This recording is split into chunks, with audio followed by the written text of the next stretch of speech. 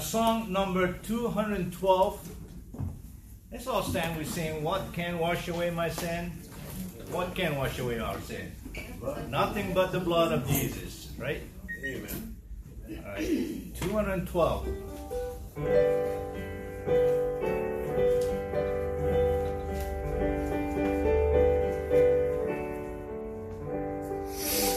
What can wash away my sin? Nothing but the blood of Jesus. What can make me whole again? Nothing but the blood of Jesus. Oh, precious is the flow that makes me white as snow.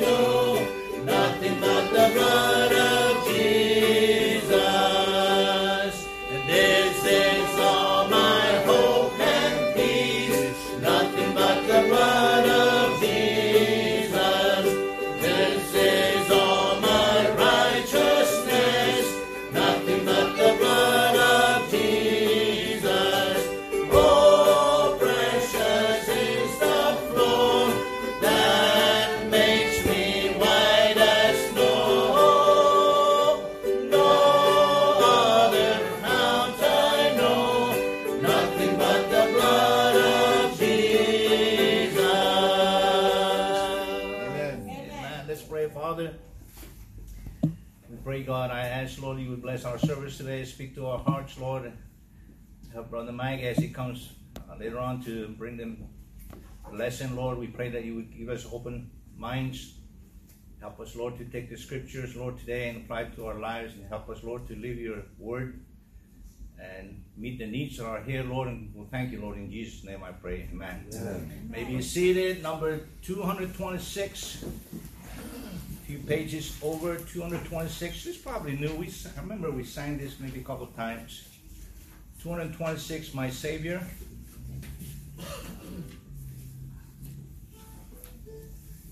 Go slow.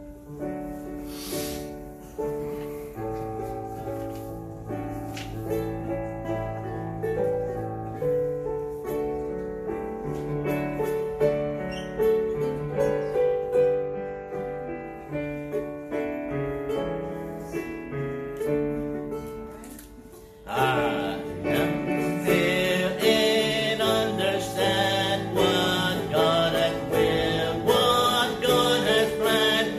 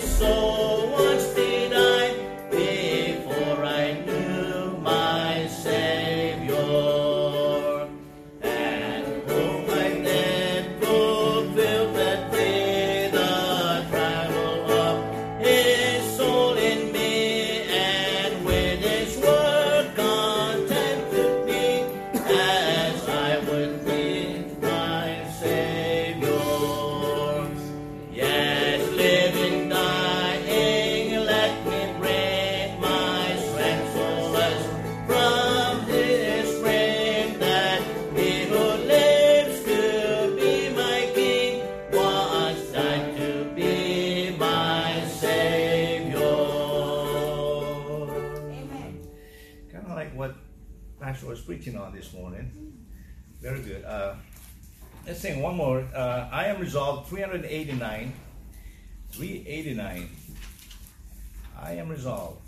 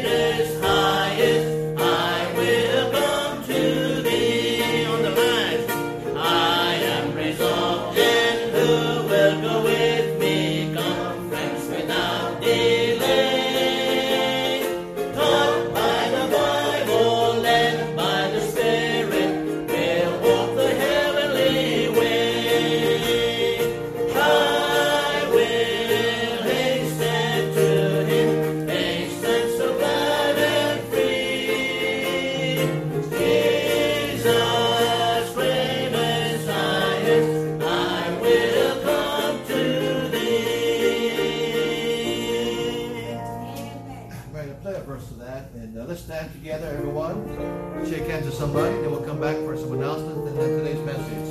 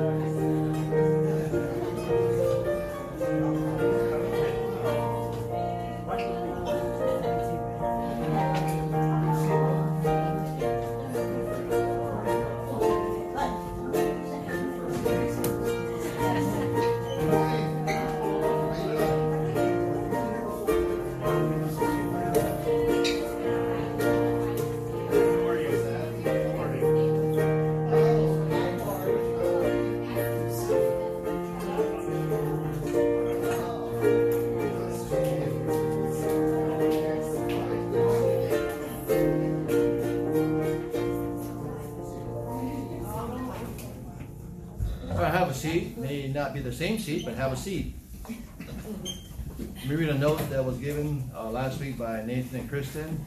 This is in regards to how you folks have prayed for him and David, for Kristen and David while they're in Stanford. Your obviously family, this is dated October 29th. Your obviously family, Kristen and I feel very, very thankful for your outpouring of love that these past 2 months, as you have expressed and demonstrated that love through speaking and sending kind words, giving generously and praying fervently and persistently for our little David. Our God truly heard the prayers of the children, and he has heard your prayers for our son. David is recovering more quickly than the medical team seemed to expect. Glory to the name of the Lord. with much aloha in our Savior, Brother Nathan, Psalm 34:3. David came home on Friday at 11 o'clock, and so he is here somewhere. Hopefully he's not driving a car, but he is here, and he looks not like nothing's wrong, but below that shirt is, what do you call that? Incision. What?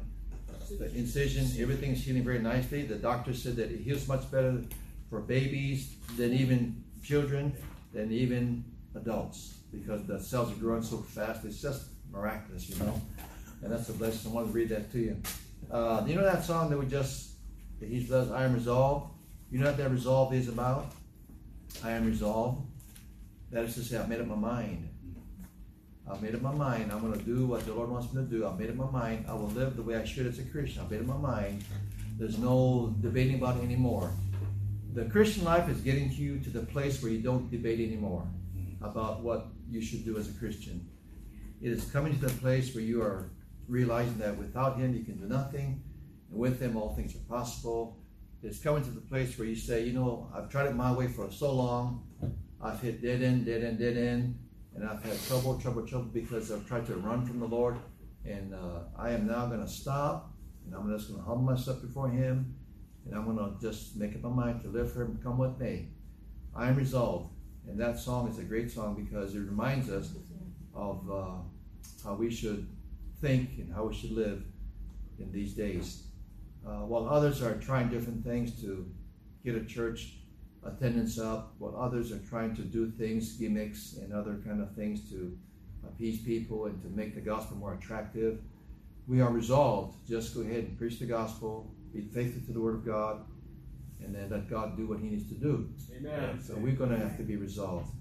When we pass out tracts, a lot of times I don't feel like doing it because I feel like in my heart, this is a complete waste of an hour and a half because people say this to me. I'm good. Don't need that. Sometimes the Asian people, they just don't even look at you. The Chinese and the Japanese and the Koreans and the Vietnamese, they just walk by. No courtesy, they even say no thank you. Asians, what's wrong with these Asian people? You think that we were in Beijing or Taiwan or someplace where they just, get all these things thrown at them. But sometimes I feel like, why even give an effort?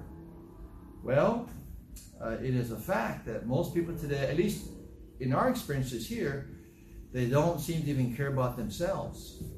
So then I'm thinking, why should I care about you if you don't care about yourself? That's a presumption, I know. But still, we have to be resolved. Amen. So always have gospel tracts with you. You never can tell when you need one. Always have those Chinese tracts with you, those cards. You never can tell when you need to pull one out. A lot of times I'm in Home Depot. There's Chinese people that are looking for different products and things. I always ask them, you Chinese? And they say, why? Bother you if I'm not? I don't know. But I can't tell Chinese and Japanese and Korean sometimes. I do know that if you have a lineup of a Chinese guy, a Japanese guy, and a Korean guy, I can spot the Chinese guy in a lineup because the Chinese guy is the better looking one, the best looking one. And so the Korean one is like, boy, why would you, only your mother could love you.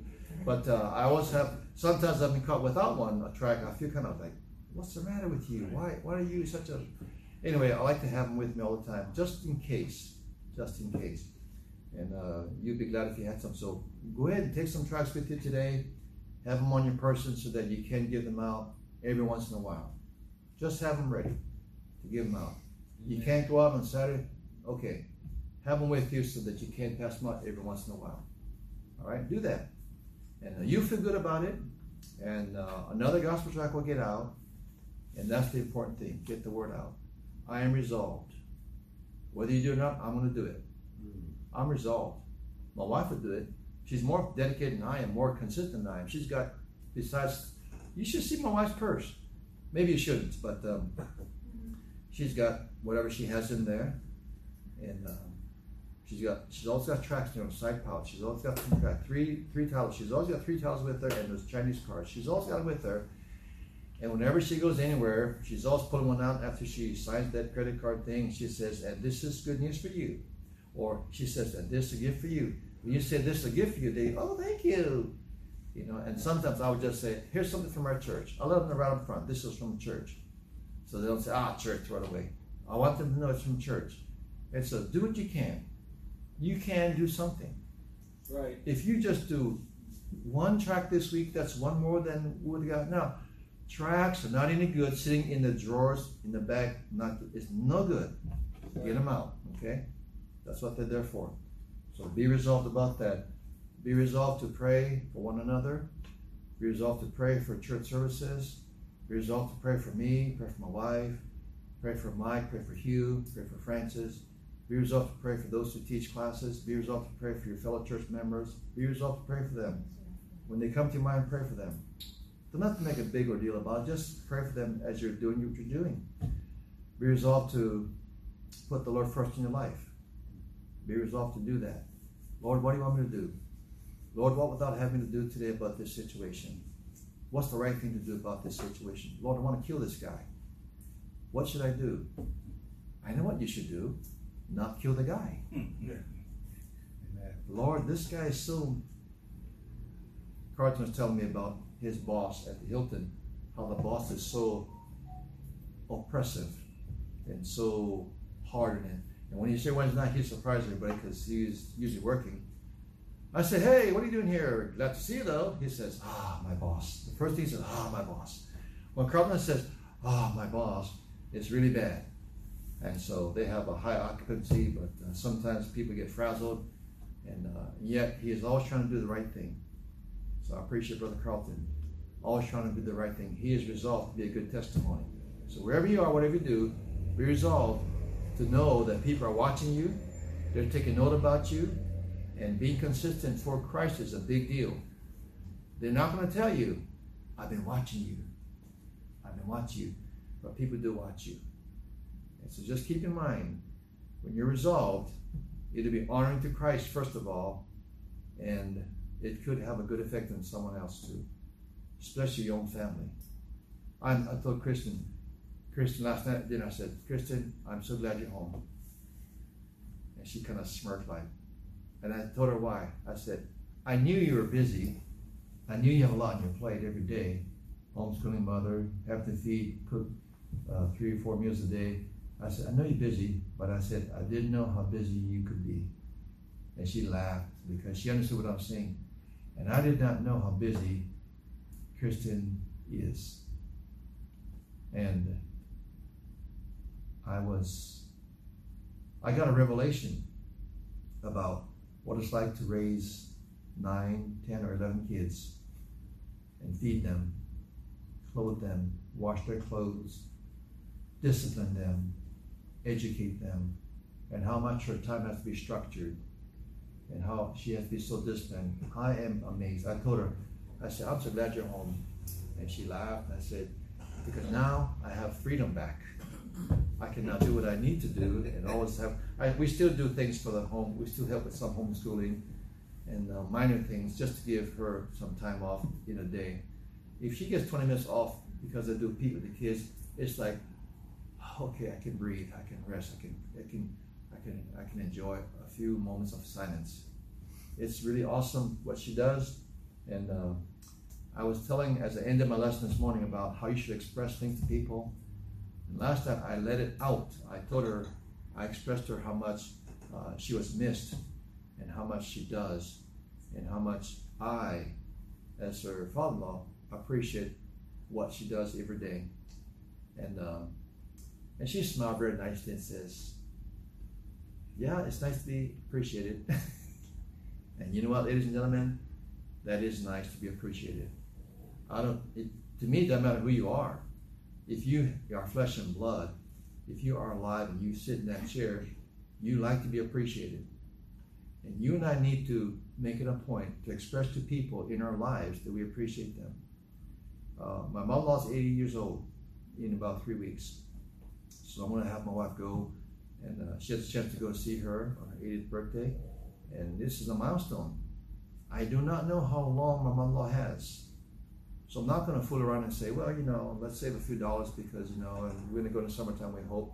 And so you don't have to go. You're going to go anyway in the summertime with me. But she's going to go by herself. And I just wanted to express to my wife that I think so much about her mom that she can go. That she can go. I will have a hard time while she's gone for 3 weeks. I don't know how to use the washing machine.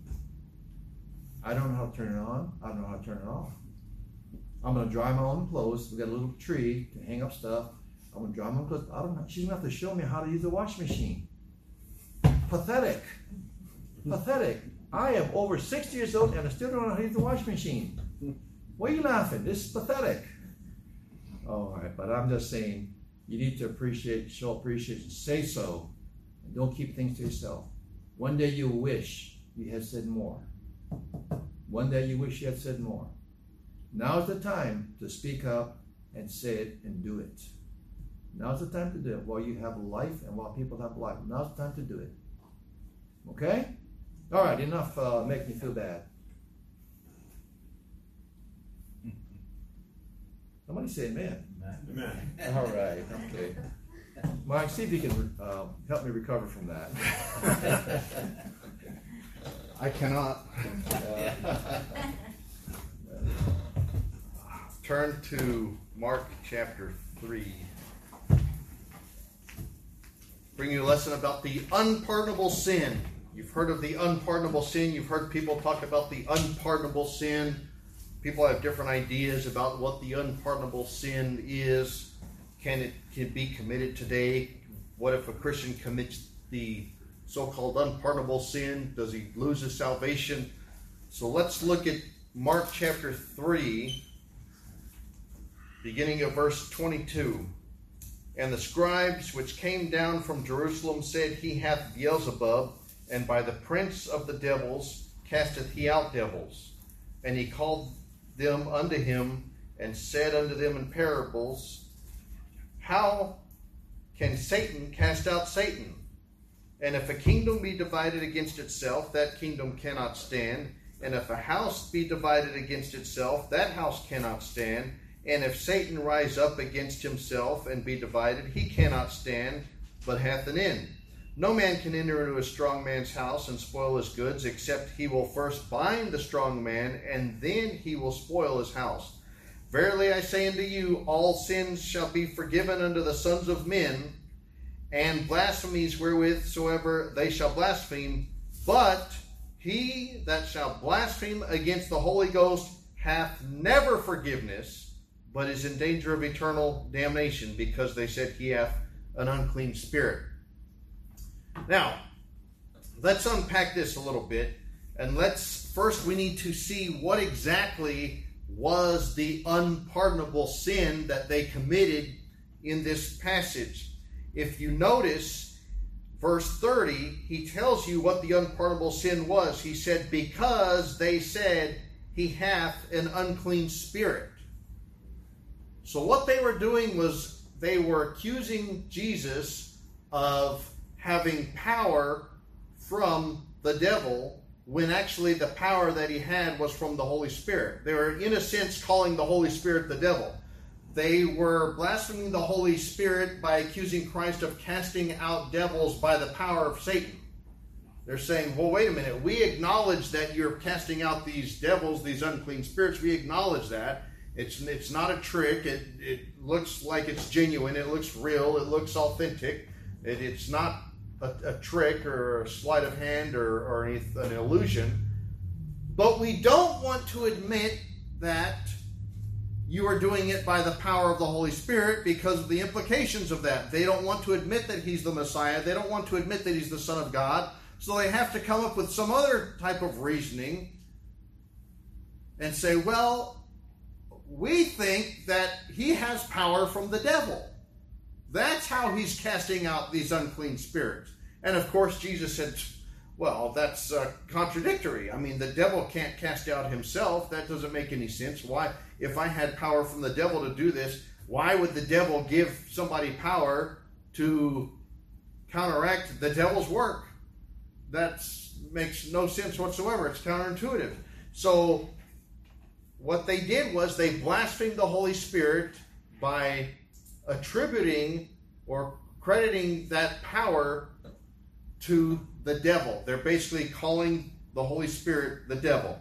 Now, Some people will say, if you commit this sin, if you do what they did, that you will lose your salvation, because he said it's an unpardonable sin. He said that if you commit that sin, if you blaspheme against the Holy Spirit, you will never have forgiveness. You are in danger of eternal damnation. I want you to notice a few things here about the unpardonable sin. Number one, were these people saved? Did they lose their salvation? Were they even saved? No. They were not Christians. They weren't believers. So they didn't lose their salvation because they never had salvation. If somebody is accusing Jesus of casting out unclean spirits by the power of the devil because they don't want to acknowledge that he is the Son of God, then they are not believers. Notice it said in verse 22, the scribes. The scribes. You know, in the Bible, the scribes are often mentioned alongside with the Pharisees. It will say, the scribes and Pharisees, the scribes and Pharisees, the scribes and Pharisees. Who are the scribes? The scribes are the ones who copied the scriptures, right? They were part of the religious crowd. Some of them were Pharisees. They were mentioned alongside the Pharisees. And the Bible says the scribes and the Pharisees, they sought to trap him in his words or this or do that. And so we know that the scribes and the Pharisees in this context, the scribes, they were not saved. They were enemies of Christ. So they were not saved. They did not lose their salvation, although they did commit an unpardonable sin. Now, I do believe right here in this passage, in this particular time, that they did commit an unpardonable sin. That they reached a point of no return because of what they did and what Jesus Christ said there. But what about somebody today? Can they commit an unpardonable sin? Or can they commit this sin? I want you to understand, was this committed in the Old Testament or the New Testament?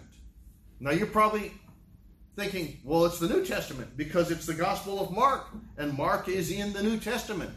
It is true, if you look at your Bible, after Malachi, before Matthew, there should be a dividing page that says the New Testament or the books of the New Testament. But when did the New Testament begin?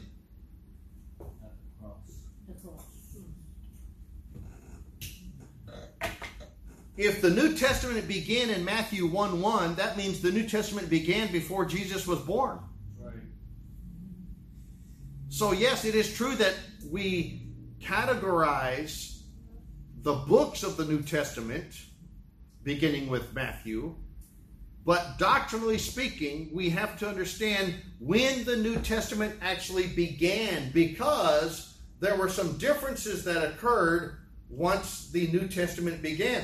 Go to Hebrews, and I'll show you from the Bible when the New Testament began.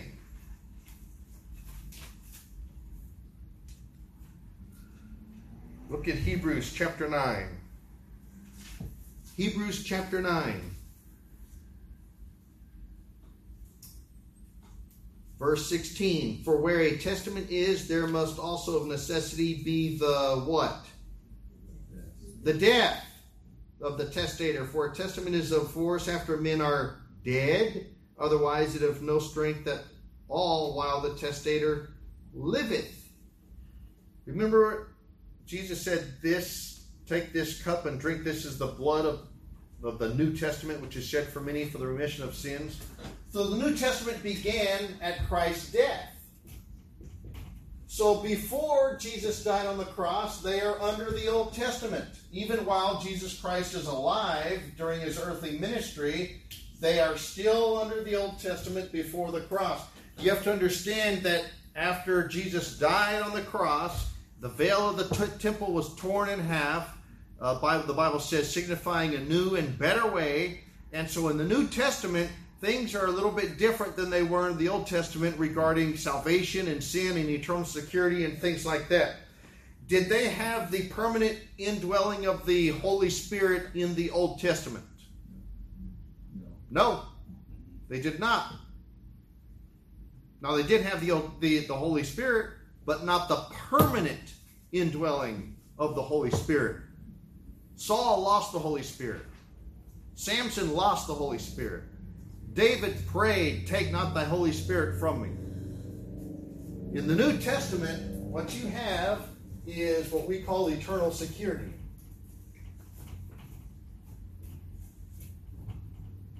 And that teaches that you cannot lose your salvation.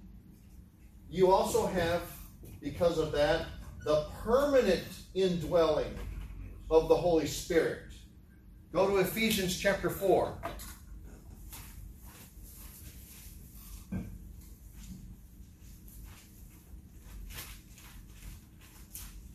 Ephesians chapter 4, look at verse 30. "And grieve not the Holy Spirit of God, whereby ye are sealed unto the day of redemption." The day of redemption would be the redemption of your body at the resurrection. Yes. The rapture. Until then, you are sealed by the Holy Spirit. Sealed, preserved, secure. Over in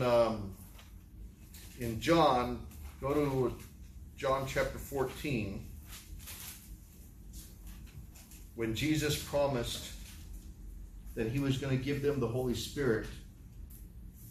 Look at John chapter 14, verse 16.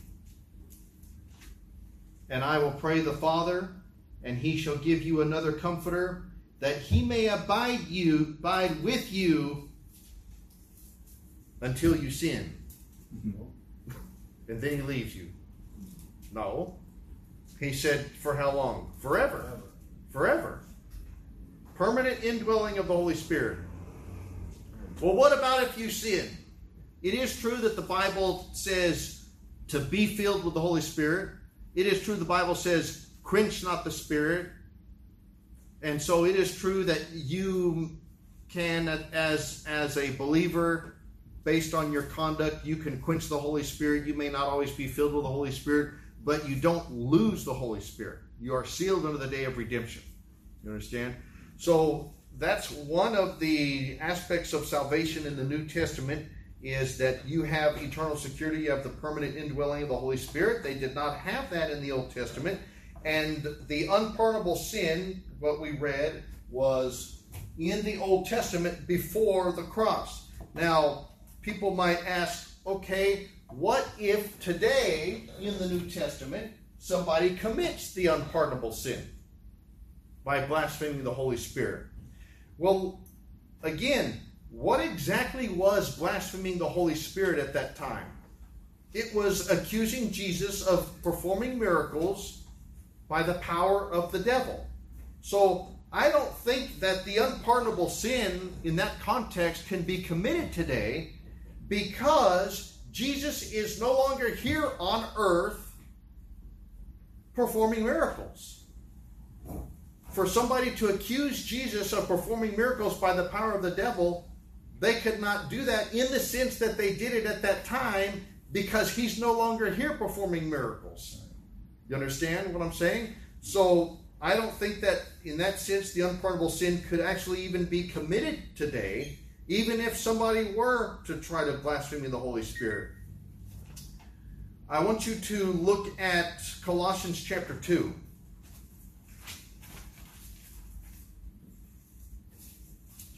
Notice that Jesus said at that point in Mark, he said that sin would never be forgiven.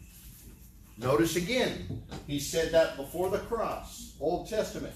In the New Testament, guess what?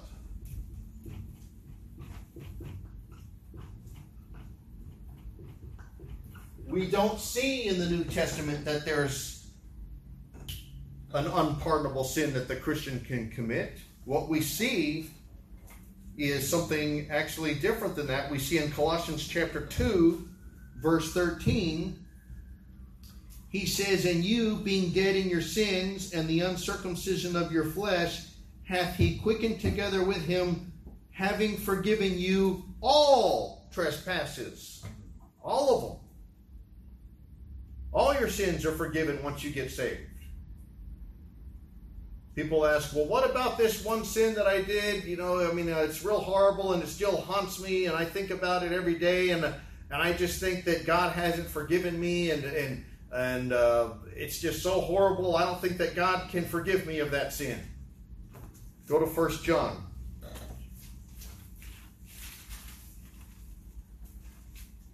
1 John chapter 1. 1 John chapter 1, look at verse 7. But if we walk in the light, as he is in the light, we have fellowship one with another, and the blood of Jesus Christ his Son cleanseth us from what? All sin. All sin. All sin. People ask, well, what about murder? All sin. All sin. Well, what about this? What about that? Well, what about all sin? No. The problem is you teach this and some people automatically think, you mean to tell me that somebody can get saved and then they can go ahead and live any way they want and they can go out and kill people and do this and do all that and all of that. And so when people bring that scenario up, there's a few things that you need to address. Number one is somebody who goes and has that attitude to think that they can get saved and then they can go and do whatever they want. Are they genuinely repenting when they get saved? Is that true biblical salvation? So you have to address that. Then the other thing is, okay, what if somebody actually is saved? They genuinely repented and then they fall back into their old ways, or sometimes they end up doing things worse after they get saved. And it is possible that somebody could go and do something that would be really extreme. Do they lose their salvation? No, we already saw that the Bible says that they don't. You know what's interesting is in the book of Corinthians, when Paul wrote 1 Corinthians, Paul was rebuking the Corinthians, some of them, for the way they were living, and he said, don't you know that you are not your own, that you are bought with a price, that you belong to God? And he talks about and he said, talks about the Holy Spirit which you have in you, and you're bought with a price. Why are you living like this? Why are you doing these things? Paul said, don't you understand that you have the Holy Spirit? That you belong to God, and yet you're living completely contrary to the teachings of the Word of God. And Paul said they had the Holy Spirit. Paul said in 1 Corinthians chapter 3 at the judgment seat of Christ, even if you lose all your rewards because all the things that you did, God reckons it and views it as wood, hay, and stubble, and it burns up and is completely consumed. He said, even then you'll be saved. So there are many things that can happen to a believer if he continues in sin. The Bible says where sin did abound, grace did much more abound. Shall we therefore continue in sin that grace may abound? God forbid. So there's a lot of things that can happen to a believer when he continues in sin, but losing salvation is not one of them. And so as far as the unpardonable sin for a believer, for a born-again child of God, I do not believe in the New Testament dispensation that there is an unpardonable sin for the child of God. We see that he has eternal security. All his sins are forgiven. I see that that was a unique situation where Jesus Christ was here during his earthly ministry performing miracles, and the Bible specifically says it's because they accused him of having power from the devil, which in a sense was basically calling the Holy Spirit the devil. Now, go to Revelation chapter 14.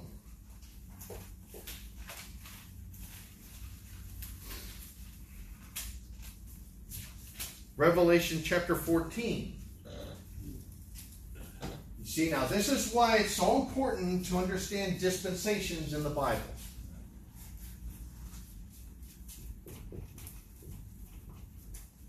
Because in the future, there is what we call the tribulation period. And in the future, I'm going to show you that, as far as I can tell, there is an unpardonable sin. It's not the same as it was during Christ's ministry. Revelation chapter 14. Revelation chapter 14, look at verse 9. And the third angel followed them, saying with a loud voice, if any man worship the beast in his image and receive his mark in his forehead or in his hand, the same shall drink of the wine of the wrath of God, which is poured out without mixture into the cup of his indignation, and he shall be tormented with fire and brimstone in the presence of the holy angels and in the presence of the Lamb. And the smoke of their torment ascendeth up forever and ever, and they have no rest day nor night, who worship the beast in his image, and whosoever receiveth the mark of his name. So in the future tribulation, I don't see anything in the Bible that indicates that somebody can be forgiven once they receive the mark of the beast. 666 in their right hand or their forehead. Is that today? No, that's not today. There is no mark of the beast today. The COVID vaccine is not the mark of the beast. It seems like every few years some new technological advancement arises and surfaces, and some people are quick to say, this is the mark of the beast. In the 70s, they said the barcodes on the labels of your products at the grocery store, that's the mark of the beast. Some people said it's credit cards. Oh, now there's a chip in your credit card. That's the mark of the beast. All these different types of IDs, and then some people said the vaccine of the mark of the beast. Now, I agree that is part of the technology that's paving the way toward the mark of the beast. But that in and of itself is not the mark of the beast. Right. Yeah. Because the Bible clearly says that you have to have it in your right hand or in your forehead, and if you don't have it, you can't buy or sell anything. And it has the number of the beast, 666. His name and his number. And so, yeah, I agree these things are paving the way, and we have these technological advancements and things, and people are getting conditioned and all of that. But to say right now that there is the mark of the beast implemented, no, we don't see that. Now, people ask, well, wait a minute. If that is an unpardonable sin, what if a Christian commits that unpardonable sin? Well, number one, I believe that this is going to take place after the rapture. So the body of Christ, right here, the New Testament church, will be taken out in the rapture, and then whoever's left behind will be in this dispensation of the tribulation, and they will be confronted with that. And I believe that anybody who is in this period who accepts the mark of the beast, for them, as far as I can tell, that is an unpardonable sin. I don't see anywhere in the Bible that it says people can be forgiven of that. It says that whoever takes the mark of the beast is going to go to hell. So that's that. Right now, today, can somebody commit an unpardonable sin? Well, I believe that an unbeliever can harden his heart to the point where the Holy Spirit no longer deals with him, and he no longer feels conviction and no longer sees the need for salvation. You could say, in a sense, that's an unpardonable sin, but I think that even that is different for different people. Okay, it's not like one particular thing that somebody does. People say rejecting the gospel today is an unpardonable sin. Well, many people reject the gospel before they finally get saved. Very few people get saved the first time they hear the gospel. Some people reject the gospel for years and then they finally get saved. See, so I understand the meaning behind that, but still, you have to really specify what you mean when you say those things.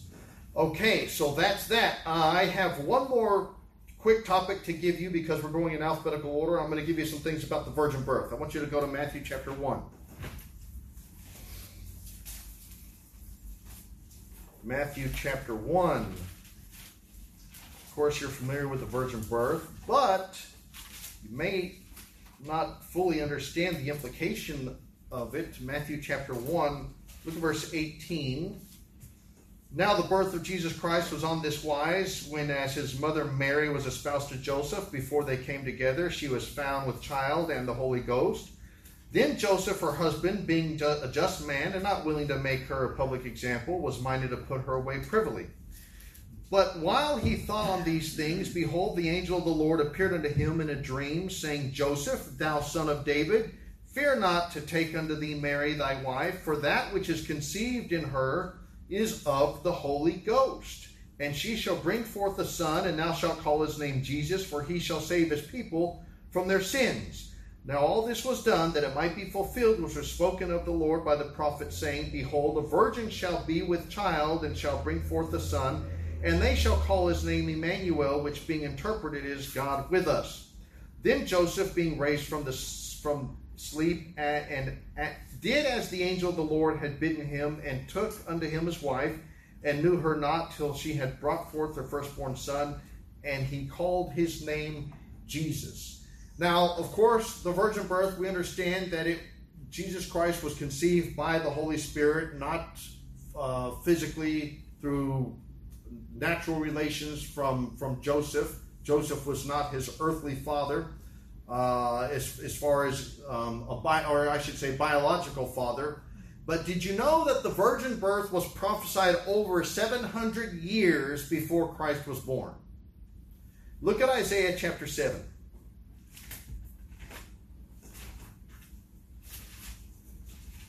In Isaiah chapter 7, and we saw in Matthew that it said this was done that it might be fulfilled. If you look at Isaiah chapter 7, verse 14, this is what we call a messianic prophecy, a prophecy of the Messiah. Isaiah 7:14, Therefore the Lord himself shall give you a sign. Behold, a virgin shall conceive and bear a son, and shall call his name Emmanuel. This is written approximately 742 BC, before Christ was ever born. Did you know some of the new versions, like the RSV, instead of the word virgin, it says a young woman? Well, what's supernatural about that? Yeah. That happens every day, a young woman. Yeah. What's supernatural about it is that she was a virgin. That's right. And so this was prophesied over 700 years before Christ was born. Now, do you think the virgin birth was I know it says it's a sign here, but do you think that it was just another way of God just showing a miracle? Was it just God kind of showing off? Was it God just giving a little bit of extra evidence to support the fact that Jesus was the Messiah? Or is there something a little bit deeper than that? Did you know that it was absolutely necessary for Christ to be born of a virgin in order for him to be the Savior of the world? It was necessary. It's not just another miracle, just another evidence to show the world that Jesus is the Son of God. But it was actually necessary. Think about this. If Christ had been born of the seed of a man, Joseph, if Joseph had been Christ's biological father, Jesus would have had a corrupt, sinful nature being passed down from Adam. Look at Psalms chapter 51. See, Jesus had to have been born of a virgin in order for him to accomplish what he did, being the sacrifice for our sins on the cross and providing a way of salvation. I want you to look at Psalms chapter 51, verse 5. Psalms chapter 51, verse 5, talking about the sinful nature that's passed down through every man from Adam. And here David says, Behold, I was shapen in iniquity, and in sin did my mother conceive me. Is David saying, my mom, when I was conceived, she wasn't married, she was committing fornication, and that's how I was conceived? That's not what he's saying.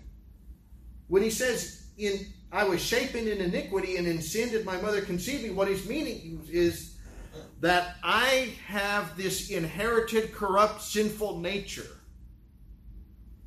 that's been passed down from Adam after Adam's sin. And that is passed down to every man. Go to Romans chapter 5.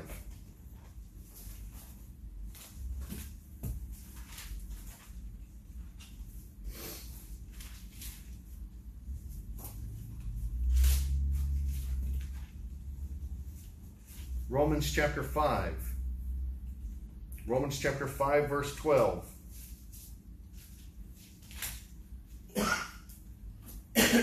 Wherefore, as by one man sin entered into the world, and death by sin. And so death passed upon all men, for that all have sinned. Now the Bible says that Jesus Christ is a lamb without spot and without blemish. And that is what was necessary for him to be the Savior of the world, to be the sacrifice for our sins. The Bible says in the Old Testament, when somebody was supposed to bring a lamb or a type of animal as an offering, a sin offering, they said it had to be a lamb without spot and without blemish. In other words, if you have an animal, that is part of your livelihood. It is worth money. Or if you don't, you have to go buy one. And God said, when you go and you bring an animal to the priest as a sin offering, you cannot go and get the one that's least valuable, one that is sick or deformed. It has a spot, it has blemish. It's less in value, it's unhealthy. Oh, it's going to die anyway, so you might, if one has to be killed, you might as well take the one that's going to die, that's sick, right? Or you have to go buy one, you might as well go buy one that's the least expensive. Somebody says, oh, you need to buy it here. Here's one. I have one for $100, but this one, I'll give it to you for $25 because, look, it's all sick and it's crooked. It has a crooked leg and it's deformed and it's not worth much. It's not going to be able to breed you any healthy offspring or anything. You might as well take that one if you have to kill it. God said no. He said it has to be without spot and without blemish. And the reason why he said that, one of the reasons, is because that was a picture of Jesus Christ called the Lamb of God, which taketh away the sin of the world. And the Bible says that he is as a lamb without spot and without blemish. In other words, spiritually speaking, he is sinless. He is pure. The physical in the Old Testament symbolized the spiritual in the New Testament. And so for Jesus Christ to be a lamb without spot and without blemish, without sin, without a sinful nature, he could not be born from a regular man, the seed of Adam, because then he would have inherited that corrupt, sinful nature. So that's why it was necessary for him to be born of a virgin. And that is how he qualifies to be the Lamb of God, which taketh away the sin of the world. All right, that'll conclude our study today. Let's go ahead and dismiss in prayer. Lord, thank you for the Word of God. Thank you for these truths. Help us to understand the Word of God, rightly divide the Word of truth so we can understand these differences in the Bible. Thank you for giving us salvation, the permanent indwelling of the Holy Spirit, and eternal life, that you've forgiven us of all our sins. In Jesus' name, amen.